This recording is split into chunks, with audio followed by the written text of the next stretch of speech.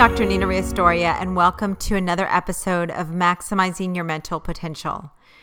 Today I want to talk about dreams and visions and the importance of having them. One of the things I love doing are reading inspirational, true stories, books that just really inspire me. And I was reading a book called Mind Gym by the author Gary Mack, who's a sports psychologist. And in this book, he shares a story of a baseball player. And I loved what he had to say about him and what ended up happening to him because of his dreams. So I'm going to read you just a part of the story in the book called Mind Gym. So he says, he was, as the Chicago Cubs' new counselor, my job at spring training in 1985 was to interview about 30 of the club's young prospects.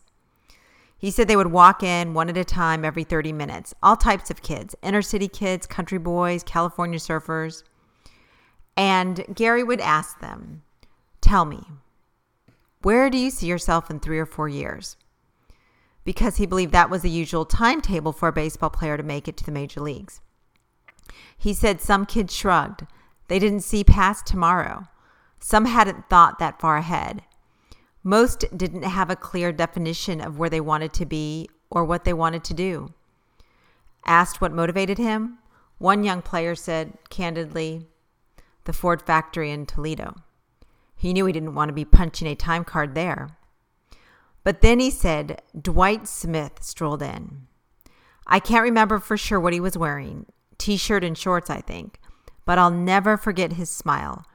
Smitty's face lit the room. When I asked Dwight his vision for the future, the young man who wasn't a high-round draft choice didn't hesitate.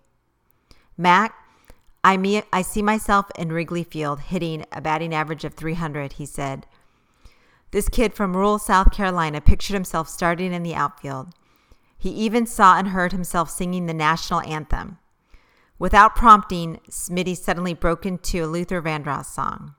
He had a good voice, and he knew it. Dwight Smith saw his tomorrow in vivid color. I was struck by his confidence and moved by the power of his dream. In 1989, Smitty made it to the big leagues. He celebrated his 26th birthday that year by finishing second to his Cubs roommate, Jerome Walton, as National League Rookie of the Year. Dwight was the only player nominated on all 24 ballots. He later sang the Star-Spangled Banner at Wrigley Field and at other major league parks as well. He ended his career in Atlanta, where he sang the anthem before a Braves playoff game and earned a World Series ring. I just love that story because it's so true that when you really have a strong belief in something and you really believe it, that it can happen. Gary Mack talks about how he has learned that some people are PSO or NSO. And PSO are positive sensory-oriented people, and there's others that are negative sensory-oriented. Positive sensory-oriented people like Dwight Smith, they have very vivid imaginations and sensory-rich dreams. So if this is something that you really want to develop and work on, he created an exercise in his book, and he calls it ACT. And what it is A stands for accept your present state. Understand your strengths and weaknesses. C stands for create your desired state. Dwight Smith had a dream. What's your dream? Visualize it every day. Write it down.